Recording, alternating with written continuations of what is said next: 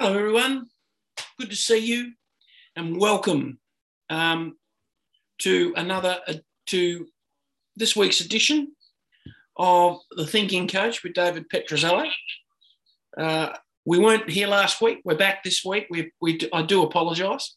Last week, commitments and other issues kind of got in the way. But we're back this week for another show, and we've got some great questions lined up. And if you are joining us, David will be with us shortly. If you are joining us on Facebook for the show, then please drop us a question in the comments section under the show if you're joining us live. If you've got a question for David, please feel free to pop a question in there, and we will certainly include it as part of the questions in the show. We've got a few, as I say, we've got some questions today. They're pretty in depth, so we hope to get to all of them. If we don't, we'll carry some of them over. It just depends on how we go. So we'll see how we go.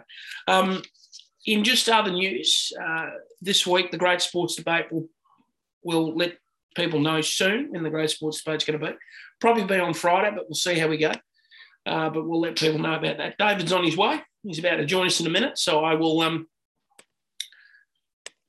defer to him when he arrives, and we'll get stuck in because we've got some pretty good questions lined up for today.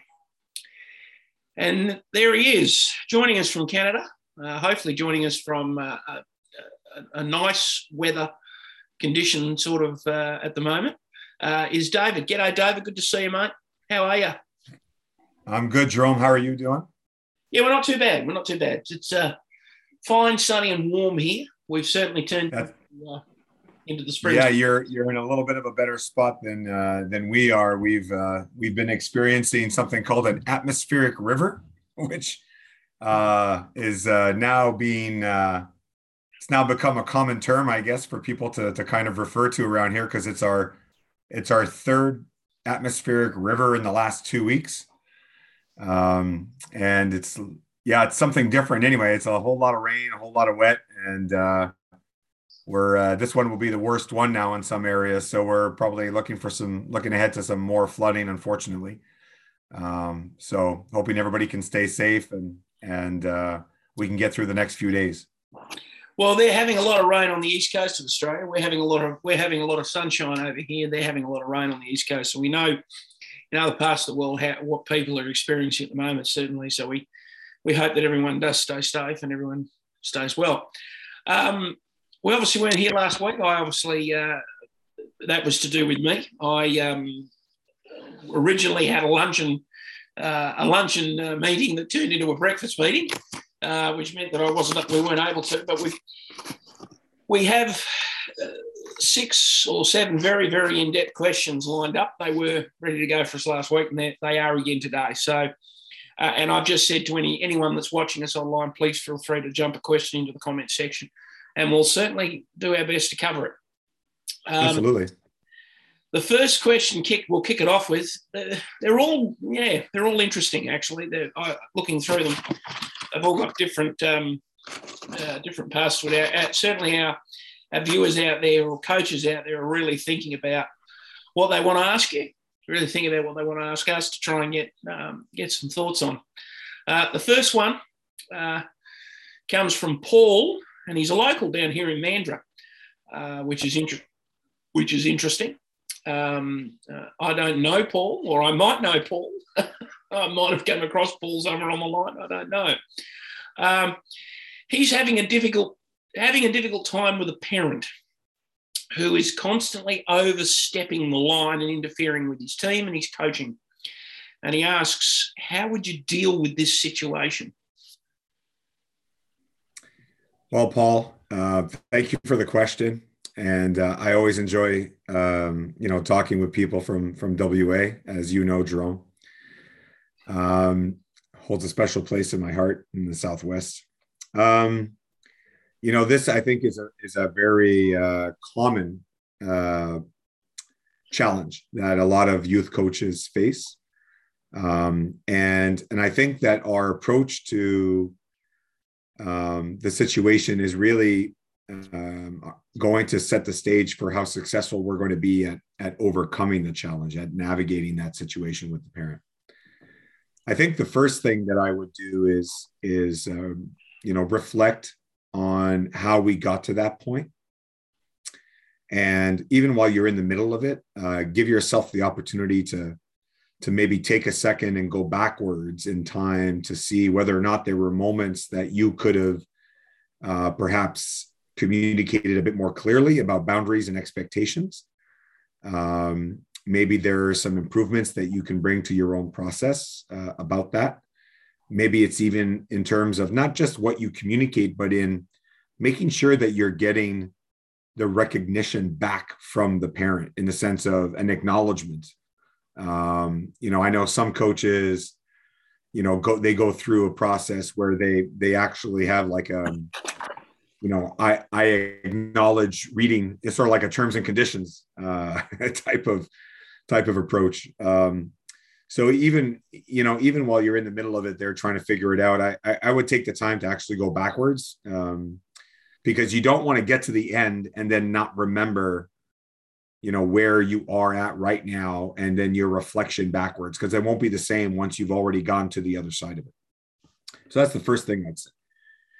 But then, being in the situation that you seem to be in right now, Paul, I guess the first thing I would do is bring the parent aside, and if you feel like you can have a real conversation with that person, one-on-one, then I would encourage you to do so. And I would enter into the conversation, recognizing the fact that parents oftentimes, they don't even really know what to do, what not to do. Is the person, coming from a place where they think they know better? Are they coming from a place where they're super, sort of keen and motivated and they don't really know how to express it? I mean, without knowing the situation, I can't say, but, I would have a conversation with that person, one-on-one, and let them know the impact that their actions are having,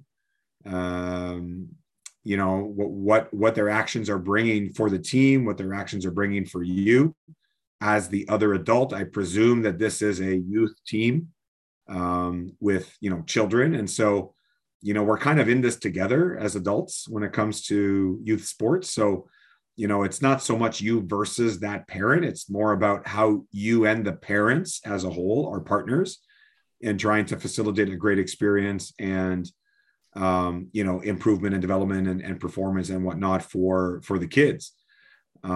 So, even being able to talk to them and say, look, like, this is what you are doing is doing to me and what I am trying to do with the group. And at the end of the day, if you're coaching a team, you're probably a part of a club. So you have resources and supports around you.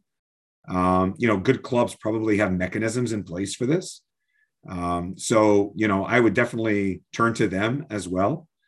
But I definitely want to encourage you in that in understanding that you're not the only coach to get second guessed, or, if that's what's happening, or otherwise interfered with by a parent in the sporting world. That's for sure. We've all experienced it to a greater or lesser extent.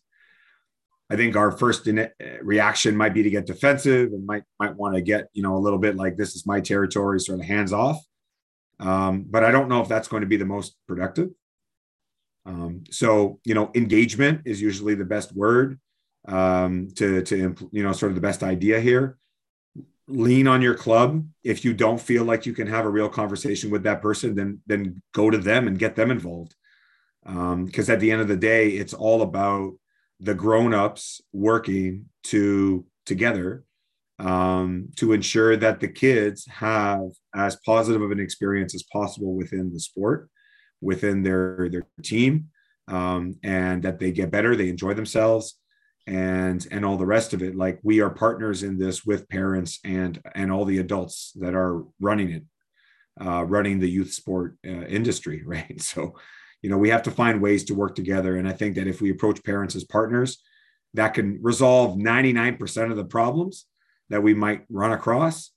There will always be some, they're not interested in solutions. They're only interested in in other things. And at that point, then it becomes not so much something to manage, but something that needs to get nipped in the bud. And that's where you're definitely going to need the support of your club. So I would go backwards and reflect so that you can make sure that you're taking away the right lessons, the right learnings from the fact that you are in this situation. I would engage with the parent, have a real conversation with them, be completely transparent and let them know what impact you see their actions having on the team and on you, and maybe on their child from your perspective. But always keep in mind that a parent is uniquely placed to know their kid. So there's always going to be a difference there, right? As well as we might know an athlete, within the sport or even outside of the sport, we'll never know them like their parents know them. And so I think there's some mutual understanding and respect that needs to be on the table. And like I say, if the parent isn't interested in any of that and they just want to cause some drama and things like that, then that's where you've got the club. That's where you've got your colleagues and your peers. I'm sure that there's going to be some mechanism in place to manage these situations. And I would encourage you to turn to that. Yep. Well, I guess this next question sort of follows on from that. It's from Jane in Auckland. Jane asks, she's having a difficult time working with another coach in her sport. This particular coach, she says, is being difficult when they're trying to do things together, when they're training, etc. And she sort of asks, how would you suggest I deal with this situation? Right. Working together, first of all, thank you for the question, Jane. And it's, I think this is another one that comes up a lot for us, not just in coaching, but just in organizations anywhere, or anytime, it's a committee of more than one that are trying to do anything together, right? We're always trying to figure out how to work together with other people. So, much of the answer, I think, is going to be similar. So I'm not going to repeat all of it, but definitely that idea of engaging with them, trying to understand, what is the cause or the root of their being disagreeable or difficult about partnering. Is there a power dynamic there that needs to be addressed, whether it's formal or informal? Is it a head coach and an assistant coach? Is it two head coaches? Does this other person have hierarchy or seniority inside the club or anything like that? And are they, being open to wanting to work with you or not open, as a result of what they might perceive as, this is their area? I don't know, but I would give some thought to that. And at the end of the day, honesty is the best policy. I would ask for, I would let them know that you'd like to have a conversation with them and get ready to have a difficult conversation, and you want to understand where they're coming from and, lay it out for them as well. You want to see what they have to say. And, difficult conversations are not things to be avoided. They're really golden opportunities for genuine growth and development for everyone, and for improving whatever the situation is that people are in at that moment. So, I think coaches, sometimes we or a lot of the times, depending on who you ask, but I think sometimes we really grow ourselves a giant ego. And that gets in the way of being willing to listen to or work with other people. I really go out of my way as much as possible to, and I have some great mentors in my life that keep me in my place, keep me where my feet are, so to speak. And so when I'm in turn working with, younger coaches or with other people who would perhaps be more likely to defer to me, I have to be really intentional about carving out the space for them to get involved, because I think we're also fixers and doers as coaches, and we just want to get on with it. We're not necessarily, thinking about having that space be available for someone else. But that's our job. We have to be thinking about that. So, Jane, I would get ready for a difficult conversation, and I would want to lay it out for that coach and let them know what their actions mean to you and why it's affecting your ability to do your job together, it sounds like, with the other coach. And, I think that, again, 99% of the time, that's really what it boils down to. Sometimes people just need to know that they're having an impact that they probably don't even want to have on someone else, right? And that gives them a chance to know about it and to fix it and to say, oh man, like that is not at all what I thought was happening. But again, if that is not the case and this coach is just being belligerent or difficult or unwilling to work with you, then you were placed into this situation by an organization, a club, a committee, something.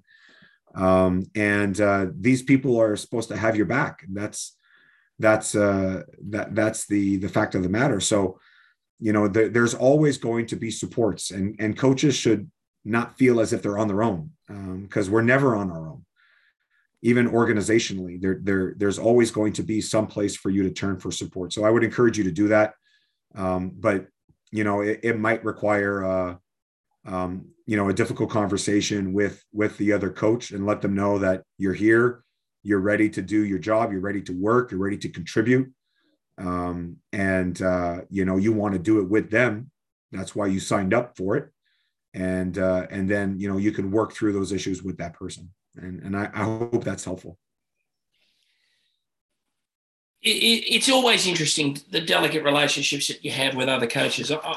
From experience, I know sometimes you've got a lot of the time coaches sound off, and other coaches will sound off and say things at you, sometimes to bait you because they're after a fight. I would say you pick your battles. If it's not, we talked about that in a previous conversation, right? Like, you got to ask, is this a hill I want to die on? Yeah, you're right. You've got to ask that. You've got to say to yourself, is that something I want to be doing? Is that really constructive? Is that something I need to be thinking about? So yeah, it is important. We have a question here from our good friend Stefan from over in New Zealand, from Wellington, or thereabouts. He asked, my daughter is playing a sport where there is competition for places. When she is playing, there is little support for her. And when the other player is doing it, there is a lot of vocal support from the parents. I can see it affecting her, and she is not sure how to process it. She is 12 years of age. Any suggestions as a parent how I can support her through this? Yes, absolutely. The first, in terms of what, let me tackle it two ways. So the first is I'm going to tackle it with the place where she's playing. I think that sporting organizations and clubs and parent groups, we have a responsibility to the children that are in front of us. And the children that are in front of us, whether they're top of the roster, middle, bottom, it doesn't matter. They're the best player, the worst player, somewhere in between. They are children who are in need of nurturing and support from the adults that are around them. Okay. This is the whole "it takes a village" idea. And it does. And as a parent whose oldest is now 9 and, playing competitive sports, as much as 9-year-old, 10-year, 9, 10, 11-year-old sports is competitive, but, and he's performing well. He's, a top player on the team. And so it's easy for people to cheer for him when he scores and rebounds and stuff like that. It's what we do for the other kids that is going to really leave an impact. And so myself, I don't coach this team. I'm there as a parent, and I never cheer. I mean, this might sound bad, but I don't cheer for my son when he scores. He has other people cheering for him when he does that.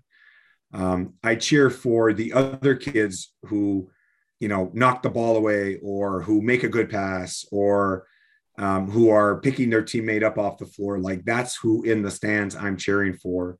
And obviously my son's been around, it's basketball, but my son's been around the game for a long time. And so when we talk about his games, he gets, I positively reinforce in that way, but I'm not yelling, hey, great shot. That's, other people can do that. And so, I think that as a parent group, no matter what team we're on, we have a responsibility to everyone. And if there is a competition, as Stefan is saying, in terms of, player A, player B, and who's on, who's off, and this sort of thing at a position, if the adults start to play favorites, not in terms of who plays, because all coaches are going to play the one that they feel should be playing, and that's their decision.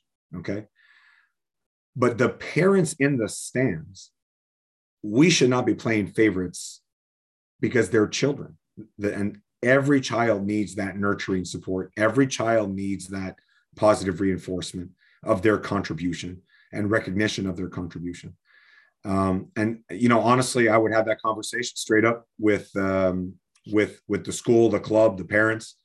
I know that, when I'm out watching, and that's a very explicit discussion that I have, as I'm kind of coaching the other parents as well, when I'm there, because, I won't, even in our discussions during the game, I won't be mentioning, the kids making the steals and the shots and this stuff. I'll be talking about other things, and to draw their attention to this, and to recognize that it matters. And, we're starting to see behaviors change as well. And so I think we all play a part in this. And talking to the club, talking to the school, whatever the organization is, about, how are we approaching this, given they are 12 years old, given that, we are the adults and thus responsible for them. What's our approach to this? What's our plan? Like, do we have a parent code of conduct? And so forth. I presume that they're not being negative towards her, like cheering when she does something wrong or makes a mistake and things like that. I assume they're just being more vocally supportive of the other player. But nonetheless, I think that's a conversation that needs to be had. And it's an important one, not just because it's Stefan's daughter specifically, but because it's about children. So that's one thing. The second side of it is in regards to the athlete, and to speaking with your daughter. I think that, being a sports parent is really hard, especially if you're a sports person. And, I often ask my son, after practice or after a game, I said, okay, so do you want coach dad, or do you want dad? And he'll tell me. And he'll tell me which one he wants to hear from at that point. And I listen to him. I respect him in that. So if he asks for dad, then I'm having a different conversation with him about, how he did and what's happening around him. And if he wants to hear from coach dad, then I'll talk about things from a coaching perspective, from a coach's perspective. So we had a conversation, all of this bringing back to this situation. I had a conversation with him very similar to this, not quite the same, where there was a game and they played, and he went to the free throw line, and with, a couple minutes left, and it was a pretty tight game. It was like 36-34, high scoring game for under 10. And, he went 1 of 2 at the free throw line, and on his miss, the parents in the other parent group cheered. And he's been around us. And so he's not accustomed to that occurring, because you don't cheer for someone else's failure. Right. When they're young in particular. And so he was quite affected by that. Like it really got to him. And, I tried to explain to him that they weren't cheering for the fact that you failed. They were cheering that the situation benefited their team. and you just happened to be there, and you just happened to be the one shooting. It had nothing to do with you. It was their team that was, sort of in a good spot as a result of a miss. And helping kind of depersonalize the situation. This brings me back to the question. Helping to depersonalize the situation, even if you have to kind of search for a way to do that, can be helpful, because I think as children, they're going to internalize it a lot. And it may be that it's, that Stefan's daughter and another player. And so there is a personal aspect to it, but it's not really about his daughter. It's another player. And that first player, right? It could be anybody, basically. And maybe the parent group would be far more vocal for this other player than any other player. It's not just about her, I'm sure. So, helping to try and depersonalize that, talking to them about how to manage that feedback that they're hearing, they're noticing, is important, because not everyone's going to be patting us on the back all the time, even the people that we think are in our corner. And there's a life lesson in that as well. And 12 is a little young maybe to be learning it, but whenever you got to learn it, I guess is the time that you're going to have to learn it. And even the people that are, on your team or in your school, or the parents of your friends, not everyone's going to be pulling in the same direction all the time. So that's a fact of life that maybe it's time for that conversation to be had as well. Generally speaking, I think supporting them in that, recognizing that, that it can affect them, and that's okay. It's okay to be affected by that. It's okay to not like that. But the question becomes like, what happens now?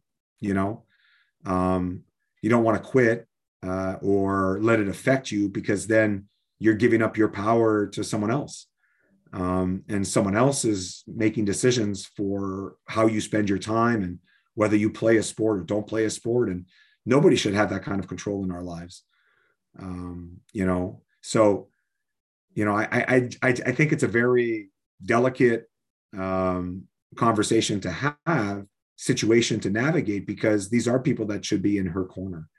And that's why I believe that the adults need to be spoken with honestly and transparently. And we shouldn't shy away from that. The only way for us to break many, if not all of the negative aspects within youth sports is we have to call it like we see it. And we got to bring light to these things. So, that may mean people not liking that or people being uncomfortable about it. Well, okay, that's fine.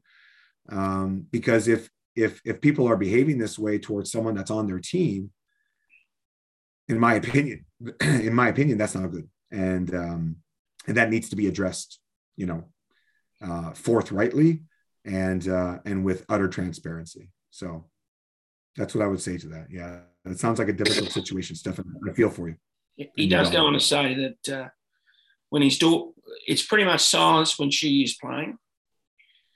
And there's a lot of support for the other girl when they're playing.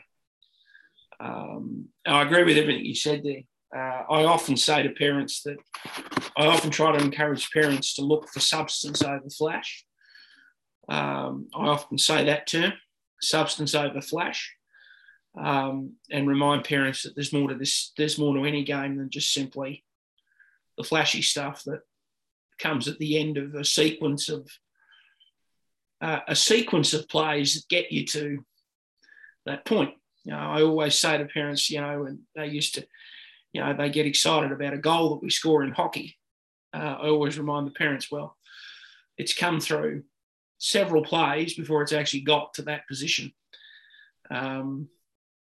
And everyone's played their part in getting it there. So, it's important. It is important, isn't it, that that we remind parents that there's more to this than just simply the flashy stuff. Definitely right, Jerome. I think you nailed it there. It's about steak, not sizzle, and It's hard though. It's hard to get that across because most people don't have a sort of a real in-depth understanding of what they're seeing, right? Like they don't see all of the component pieces of substance that leads to the moment, the one moment of flash, right? Like their eyes don't recognize that. So that's why, a lot of the education that we have to do with parents is about teaching them the game. Just because your kid plays the game, it doesn't mean you know anything about the sport that they're playing. You might have even played it, but you played it in a different era. And, you might come in with some really firm ideas about how the game should be played because that's the way you played it. Mm. If you have a child at 25, which is pretty young, but let's say you have a child at 25 and now you're 35, 36, and your child is 10, 11, 12. Okay. So you have to go back 20 years to when you were 17, right? Mm. And you were playing. Well, in that 20-year time frame, a lot has happened, and there've been a lot of changes to the way your sport is conducted. So, sometimes even the parents that have played might come in with a little bit more firmly rooted ideas in what everyone should be doing. But I think that's part of the educational piece that we need to bring, which is letting parents understand all of the different dominoes that line up in a sequence and why they line up that way. And so that they can begin to recognize this pattern that occurs on the court. Don't leave it up to chance, be intentional about how you educate your parents. And I always think that we should be looking out for each other as parents, and we should definitely all be looking out for all the kids across the board and making them each feel valued and important and respected for the contribution that they bring to the team, no matter if it's a moment of style or if it's a moment of substance. They are each to be recognized. We've got a couple of more questions to go to before we wrap it up. A little bit. It's a good conversation. A lot of in-depth conversations around it today. This one comes from Cameron in Bathurst, New South Wales, and it relates to an extremely relevant topic that continues to be relevant, as we know. Over the last 2 years of the pandemic, there's been a lot of interruptions to junior sport where I am. How would you keep motivating young kids to continue throughout this? To continue with the sport? Mm. Yeah. Well, I honestly, I guess the first thing is you got to stay motivated yourself. And you can't, get discouraged or, too much about the situation. It's an unfortunate reality of our world at the moment, right? That the pandemic is lingering and evolving as we're seeing. And you know what, like we're going to tackle whatever comes across the same way that we had to tackle, what happened when it first emerged.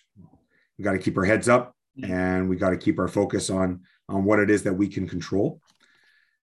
And so that, hopefully that includes us taking care of ourselves so that we're in a positive space and that we're, practicing self-care so that we can in turn take care of the kids.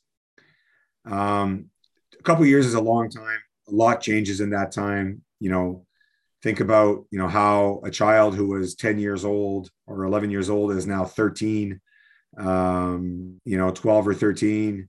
There's a big difference there in just everything in their life, in their world. Their priorities change. So I think the first thing that I would say, other than making sure that we are motivated, is that, be sure that what it is that we are doing in youth sport in junior sport is going to be relevant to the clientele, so to speak, relevant to the kids that we're trying to reach.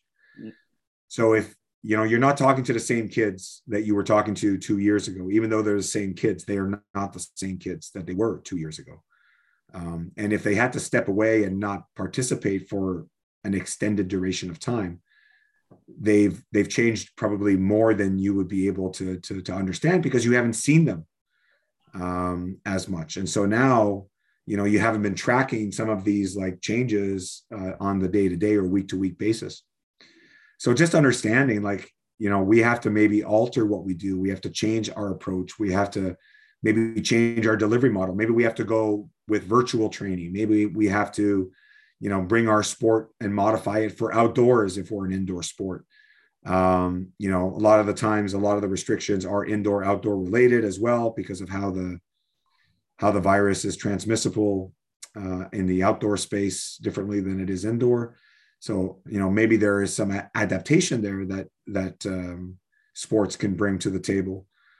I think that we should be also thinking about ways to reduce the expectations on kids and, lower barriers. So what I mean by that is this, if there was a 13-year-old, 14-year-old kid who was like all gung-ho on, their training and their sport, and they were, on their way to maybe playing up a couple divisions, and they were in the state training pool and this and that, and then they haven't touched a ball, or they haven't, competed at least in 18 months or 2 years. And now they are 16 years old or 15 years old. I don't think we should have the same expectations of them as we might have of a 15-year-old who had gone through 2 years of steady growth and development. Okay. And what does that mean? Maybe that means we're a little bit more understanding of their schedule. We're a little bit more understanding of their divided attention.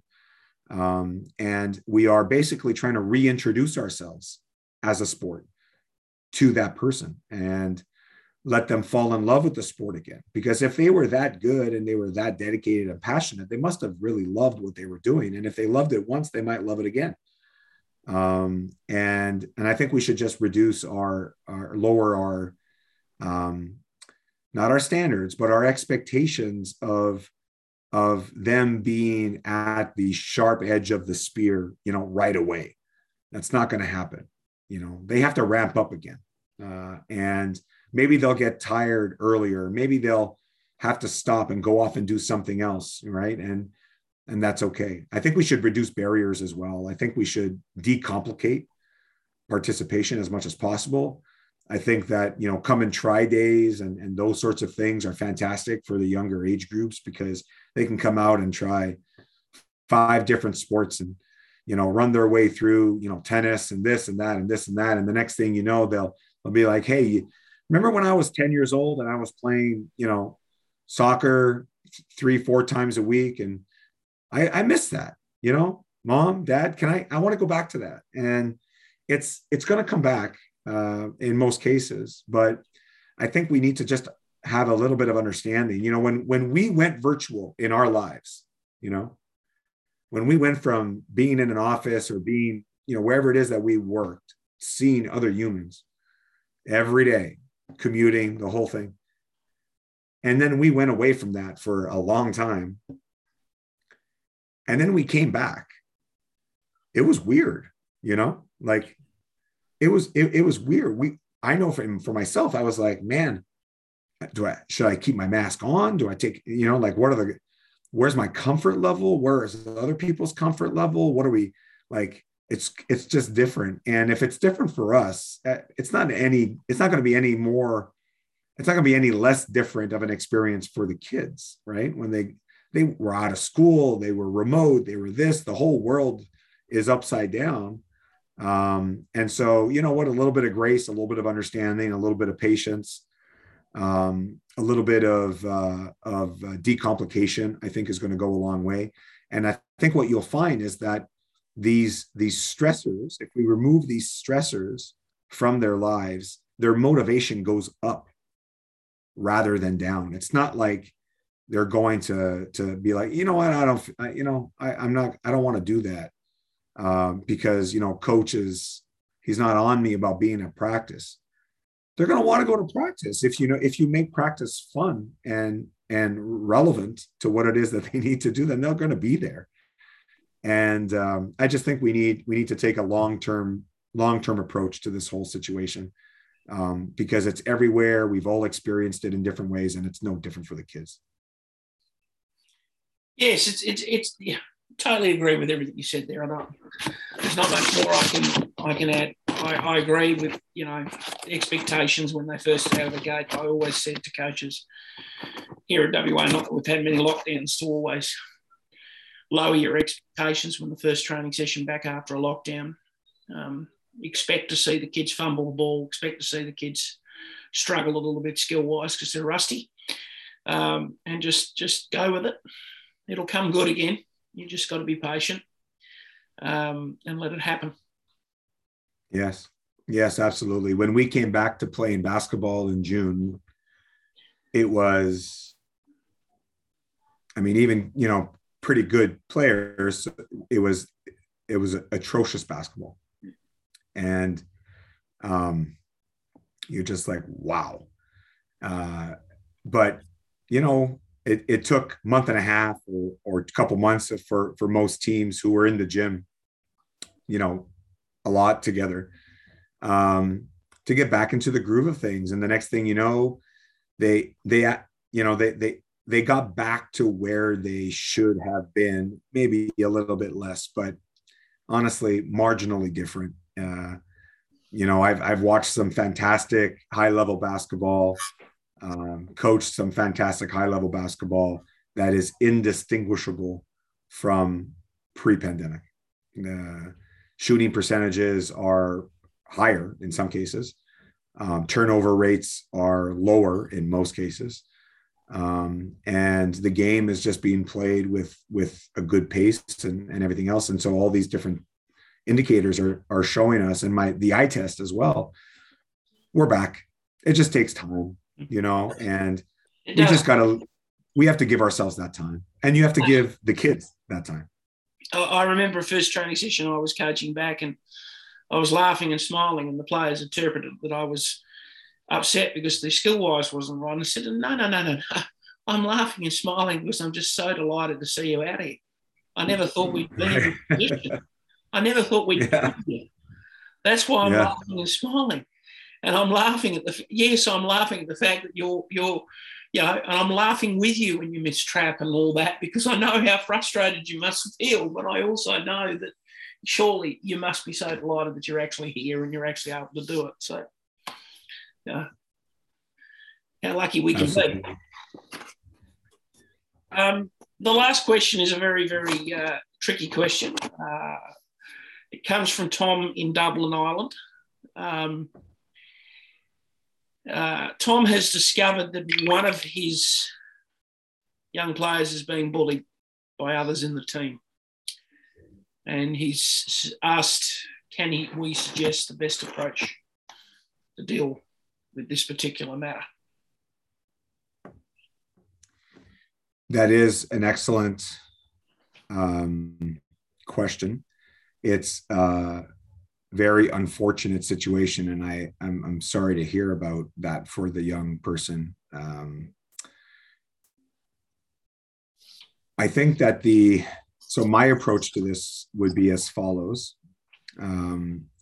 I would place my focus squarely on the well-being and the interests of the young person who is experiencing the bullying, exclusively, which means that I would be taking action, making decisions in their interest at the expense of the team's performance, of even the other individuals who are involved. I think that when there is someone who is a victim of bullying or of any other type of harassment, the people that are in positions of responsibility have a duty of care to protect them and their interests. that is the way that I would approach it. So that's my mindset going into this entire discussion. My focus is on protecting that person.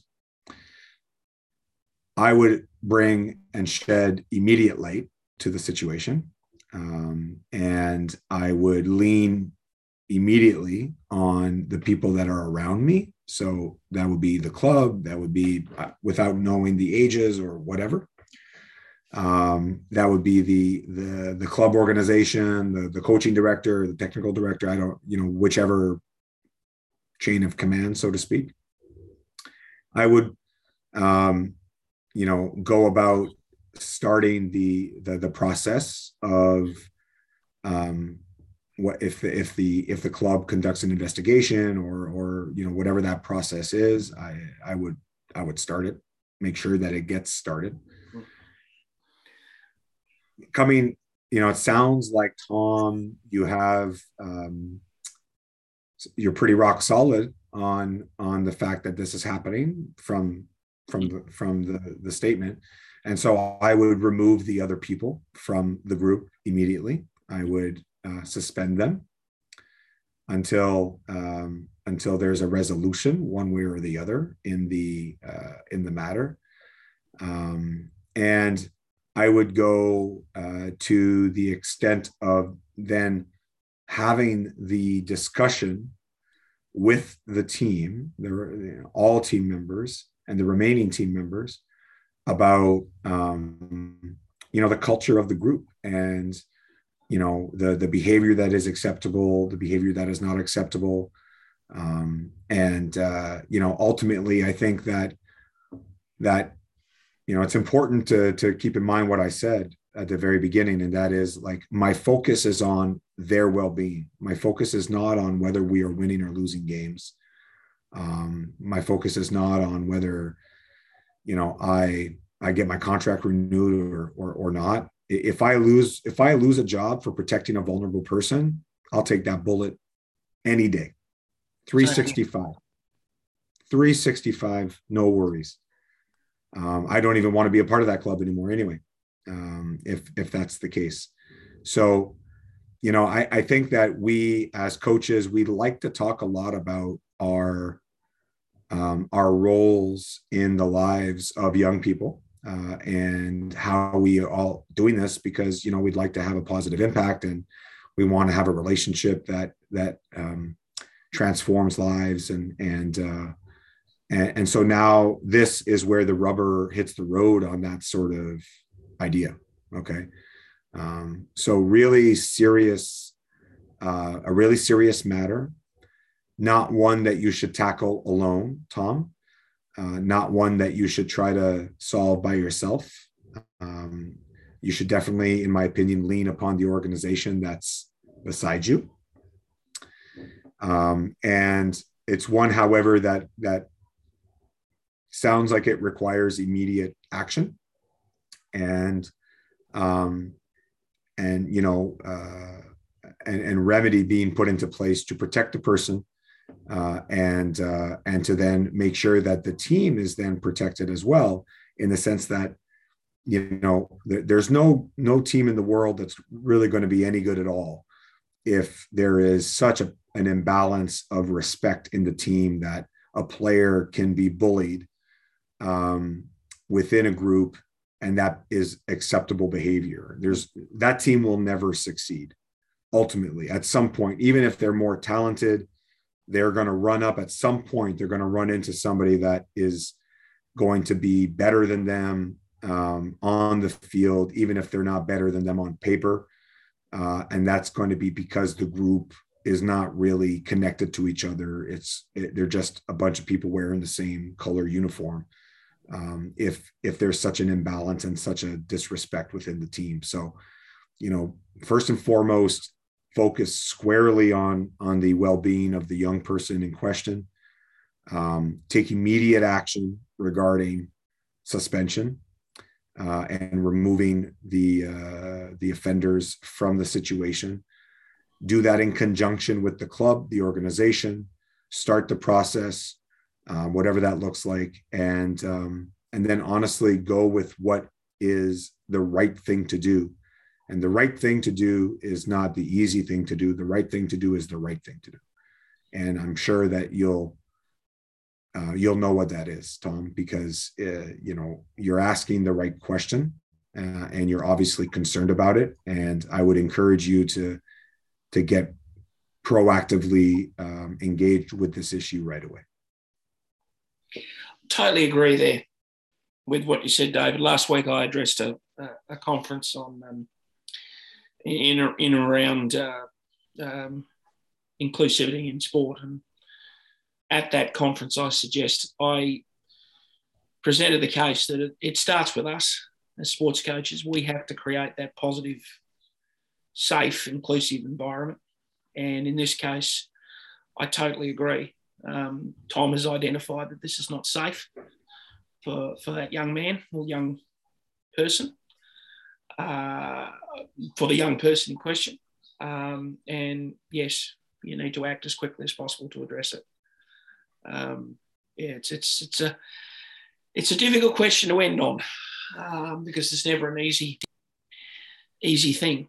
But it does start with us. It starts with us as coaches. We have to be the ones to make sure that we create an environment that's positive, that's safe, and that young players feel that they can be themselves in, as much as possible. Yes, there's a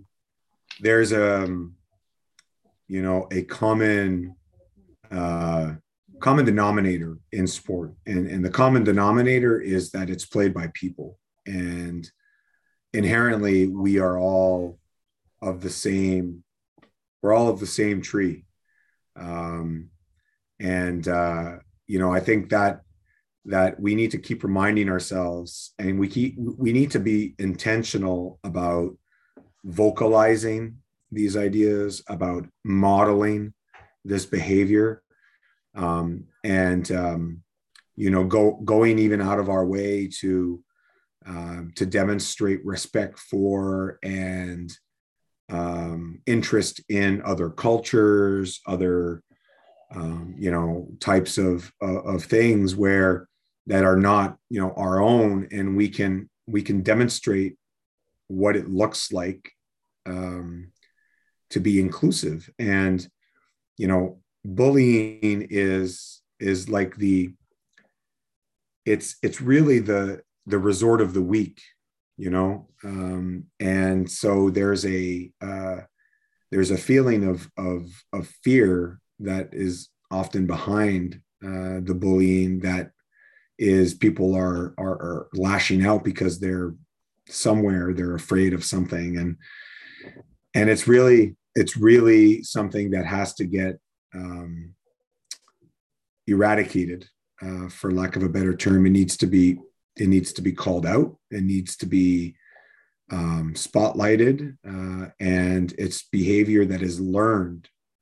It's not, no one's born wanting to bully or make other people feel less than. It's something that's learned, and so that means it's nurture and not nature, which also means that we can have an impact in making sure that is not a behavior that continues. I feel very sad for the young person, and for Tom, who is going to need to address this situation. It's definitely one that many of us have seen over the years, and that we've had to experience ourselves as coaches within our clubs or even within our teams. And I can tell you, very honestly, that the very first thing I said is really the most important thing. If you put your focus on the well-being and the interests of the victim, and you take their shoes,